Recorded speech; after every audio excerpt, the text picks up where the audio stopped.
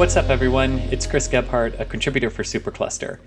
As you probably have guessed, we're recording a lot of these podcasts from our homes right now, and Rob actually had a little bit of audio issue on his end, but we hope you'll bear with us and enjoy this wonderfully special episode of Supercluster where myself, Rob, and Swapna all eagerly called each other and geeked out together after watching the season finale of Star Trek Picard.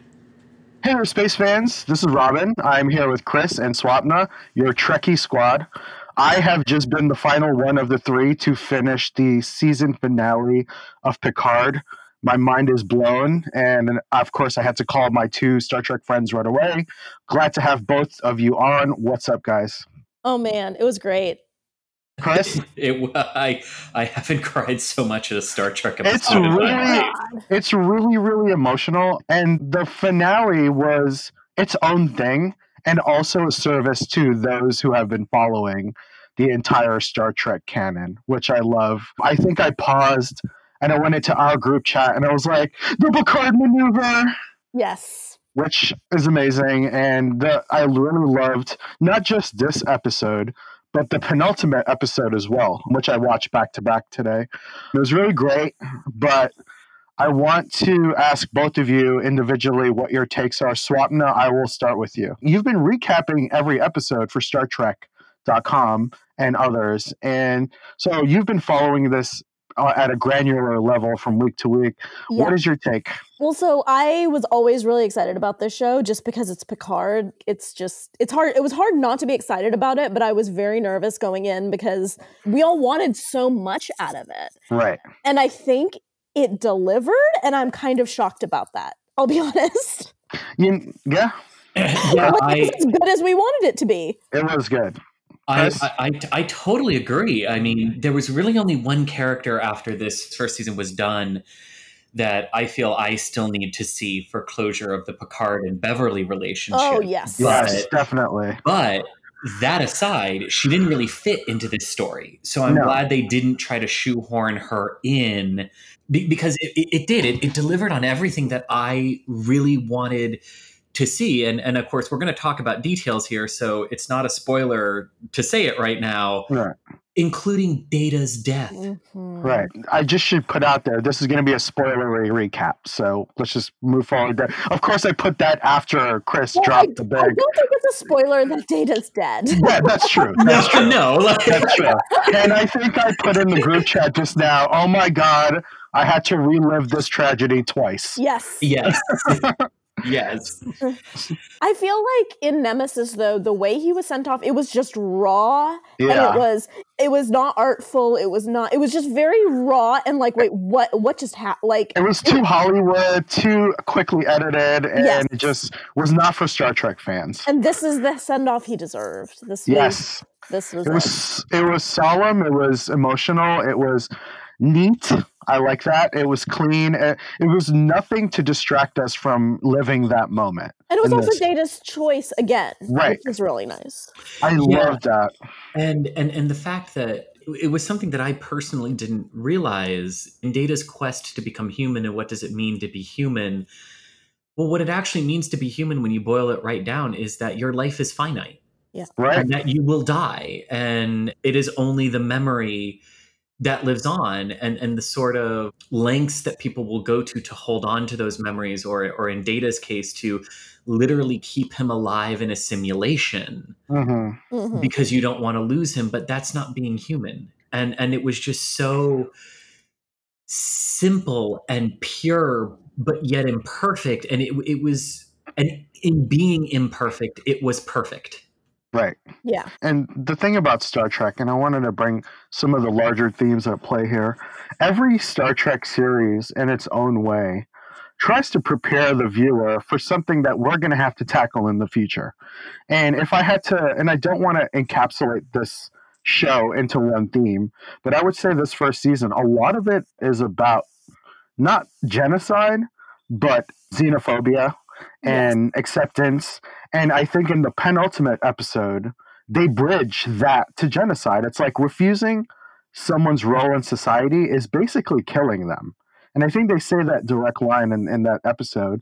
And I want to say that on top of that theme confronting what AI will mean to humanity and synthetic beings and the difference between organic and synthetic is something we're going to be facing soon.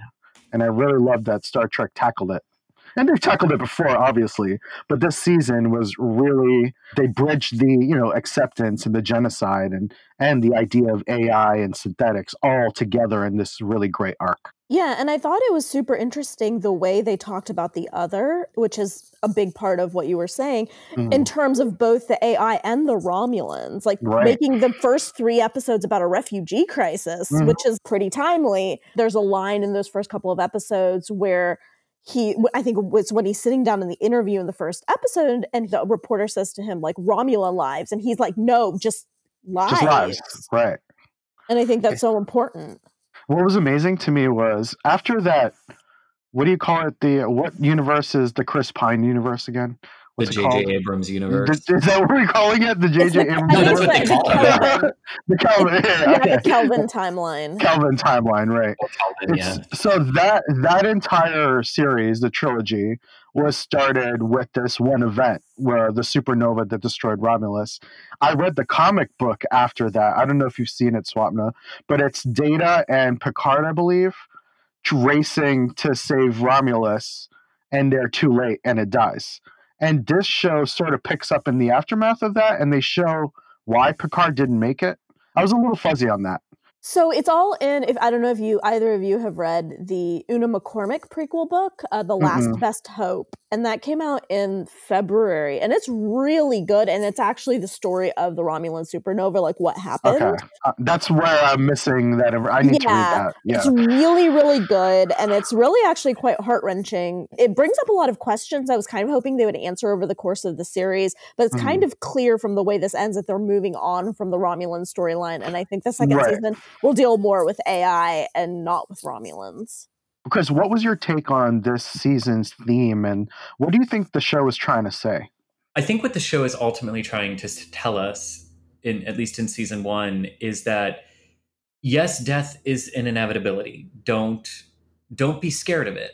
Right. Embrace it, because it's what you leave behind when you're gone that holds the power to be your true potential. And I think it all sort of coalesced, because I admit, I think I made it to episode 7 of this season, and I was still like, but what's the point? Like, where Where is this going? With this? And but the sort of, and I know some fans were upset with the slow-ish start to it. The build up.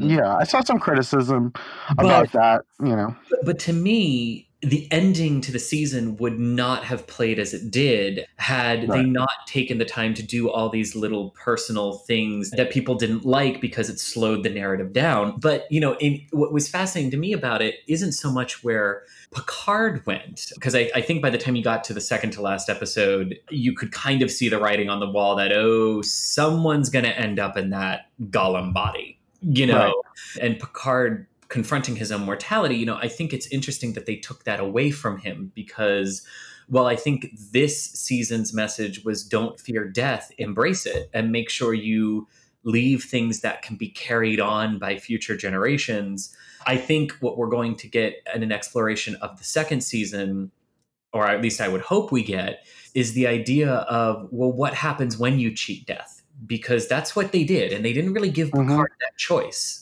And yes, they made a good point of saying, like, we gave the body what you naturally could have expected. Which means he's not going to live longer than he would have. Yeah. Right. But still, he died. Yeah. But what? And that brain abnormality was a huge part of his life for 20 some odd years. And now it's gone. And what happens when you take away something very fundamental like that? And, there's also the question that's open-ended out there, too, of, well, how much are they going to tell Starfleet? Because it's only the crew on the La Sirena who know. Right. Yeah. Who knows what happened, right? Yeah. But I gotta admit, one thing I'm really looking forward to next season. I'm really looking forward to seeing how Agnes Jurati and Chris Rios' relationship goes, because that one is immensely fascinating and bad decisions to me.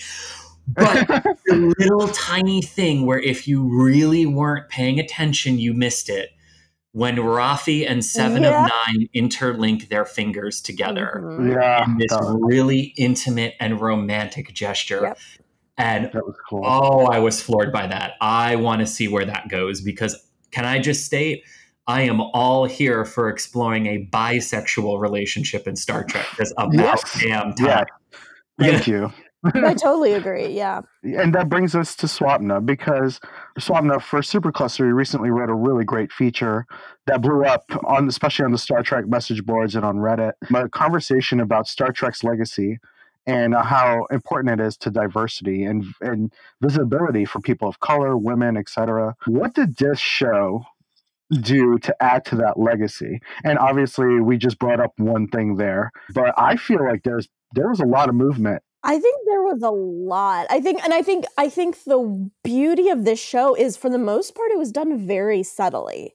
And you start with the main cast, which there was some like, oh yeah, the main character is Picard, but okay, well, first of all, let's take into account that the main character is an elderly man. That's right. Which you don't see. An underrepresented group on television and in film.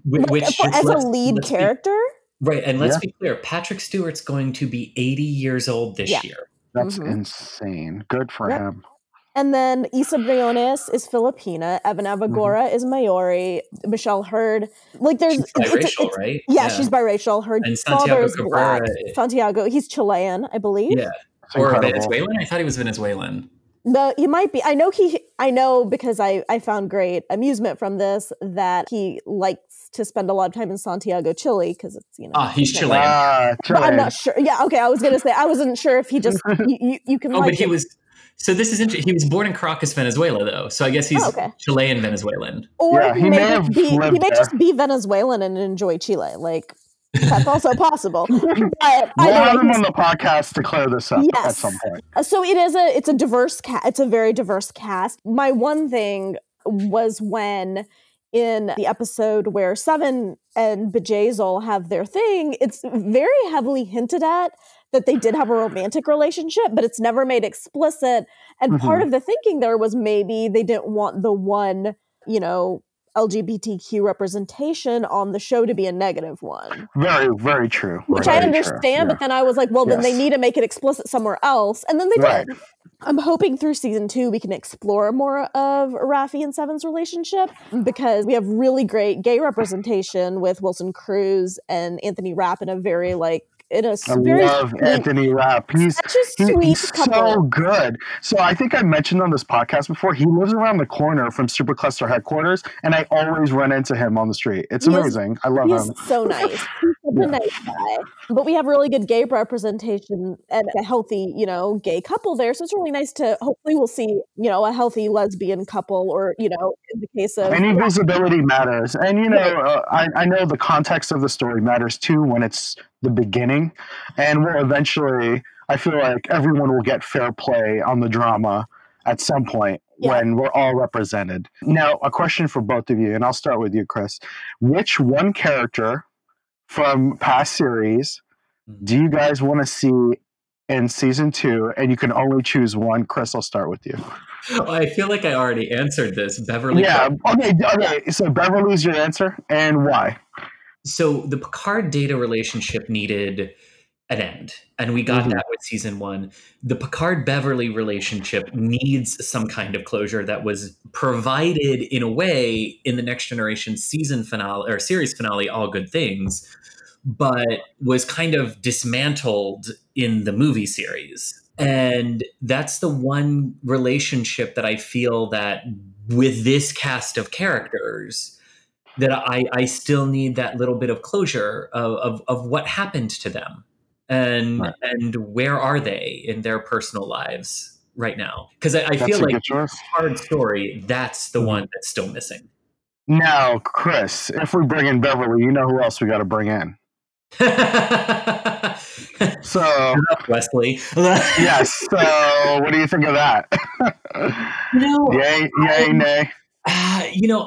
I felt like his character maybe I'm part of a minority here, but I felt his character in Next Generation got a good send off to the point where I don't personally need to see Wesley We're Crusher. not interested in knowing. Right. Yeah, Okay. because this whole That's thing about fair. exploring and being this wide-eyed, bright individual who just didn't really function within He couldn't handle it. Right. going on and exploring the universe with the Traveler, I think is a perfect bow for his character, and I'm not sure I want that muddied or complicated. And it's oddly the same way I feel personally about Geordi and Worf, and I would love to see them again. Don't get me wrong, but there was something intimately special about seeing Troy and Riker again because they were always Picard's counselors, and that worked very well in this season. So yeah, to me, it's Beverly. Swapna? I agree.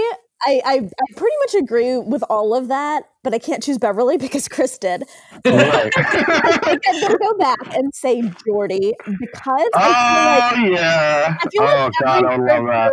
Every character, like Worf got after Deep Space Nine, got a really good sense. Worf came back a million times too. We don't need to see Worf coming back again. And I agree with Wesley. Like, I don't really need to see what's going on with him. But in this season, I feel like the one character who would have really fit into the story well was Geordi, because he was Hugh's best friend. He's the reason Hugh separated from the collective. He was like Data's basically Data's mechanic. Right. This could bring him back. Yeah, this could bring him back. If the second season does continue to talk a lot about AI and synthetics, I think he would fit in quite naturally. And I would just love to see him in command of his own ship. I would love to see that. That would be amazing. And Swapna, you've been following Discovery also in season 2 developments. What is coming up for season 2? I saw a really great promo in front of the finale where it's our lead character holding a torn Federation flag, and it seems like the deep future. Is that what we're looking at here? So we're jumping forward, I think, 700 years. Oh my goodness. The end of Discovery, 700 or 900, I don't remember which it is, from the end of Discovery, which is way ahead of where we are now in Picard, and the Federation is quote-unquote under threat, is what we know about the third season. Now, correct me if I'm wrong, because I could be. Was Archer the only captain to make it that far in the future when he was pulled to the 27th century? Yeah, so I think he was somewhere around there. Yeah, Archer in the season 1, season 2 bridge of Enterprise, I believe it was the 30th or the 29th or the 27th. It was something like that. It was deep in the future, I do remember at the end of this. Yeah, it was further forward than Voyager got pulled. Yes. Right? But I think I remember reading something that the jump in Discovery will take us beyond where Archer was. I think I read that too, and I'm going to go and confirm that for next time we're on the pod, because when that show starts, and actually, Swapna, when does season 2 premiere? Season 3. Season 3, sorry. We don't know. I'm hoping they'll announce it soon, because now that Picard is off, I'm starting to get the jitters. Like, I need more Star Trek. It's been less than 24 hours and we're already like, where's the new one? Well, to be fair, I watched this. It's been a little while since I've watched. A few days. I've had a few days to mull over. Yeah, Swapna gets the screeners because she's reviewing them. So I know she gets them a couple days before we do. Usually it's a week. This one, it was only a few days, but that's still pretty damn cool, though. But the post production, I believe, is complete, or it's in post production now, so they should be able to wrap it soon. So it's just a matter of when they want to drop it. Yeah, because it's a 13 episode third season. They finished filming a couple of weeks ago. They did finish filming before the coronavirus lockdown. Yeah. So and editing and everything can be done remotely quite a bit. So here's a funny story though. I didn't get the screener for the Picard finale. Usually I get them Friday. I didn't get it until Tuesday because the VXF people there wasn't a final cut until then. Oh, they were finishing the cut. I've heard that story so many times now. Yeah, they're finishing in the last minute. And they couldn't they were having so much trouble doing it because they were all working from home. Yeah, no, I totally understand. Now, we're going to be wrapping this up now, but I wanted to thank you both for joining me. And we have to do another episode soon. But I wanted to say one more thing. Every time Chris and I go to tape a podcast or publish a podcast, a story breaks 2 seconds before. And Swapna, you're a space flight reporter just like the two of us. And let's all just put the news out there. NASA has selected SpaceX to start delivering cargo and whatnot to lunar orbit. Wait, when did this come out? That's literally when I sent you the link to join this podcast. Oh my God, that's what, this is what I get for not having Twitter open. Right, and this always happens to us. But anyway, we will get to that story at some point. Man. I would like to think it's a good one. It's worth just real quick because it's not just that they awarded it to SpaceX. It's that SpaceX is developing an entirely new dragon called Dragon XL for it. Like it's insane. I'll get to it. Well, thank you so much, guys. I hope you're staying safe. And obviously, we want to just quickly acknowledge all our fans around the world. We hope you're safe. We're all going through this thing together. We'll bring it up here and there, but we wanted to talk Trek today. And we thank you for joining us. And thank you, Swapna. Thank you, Chris. We'll be back together hopefully soon.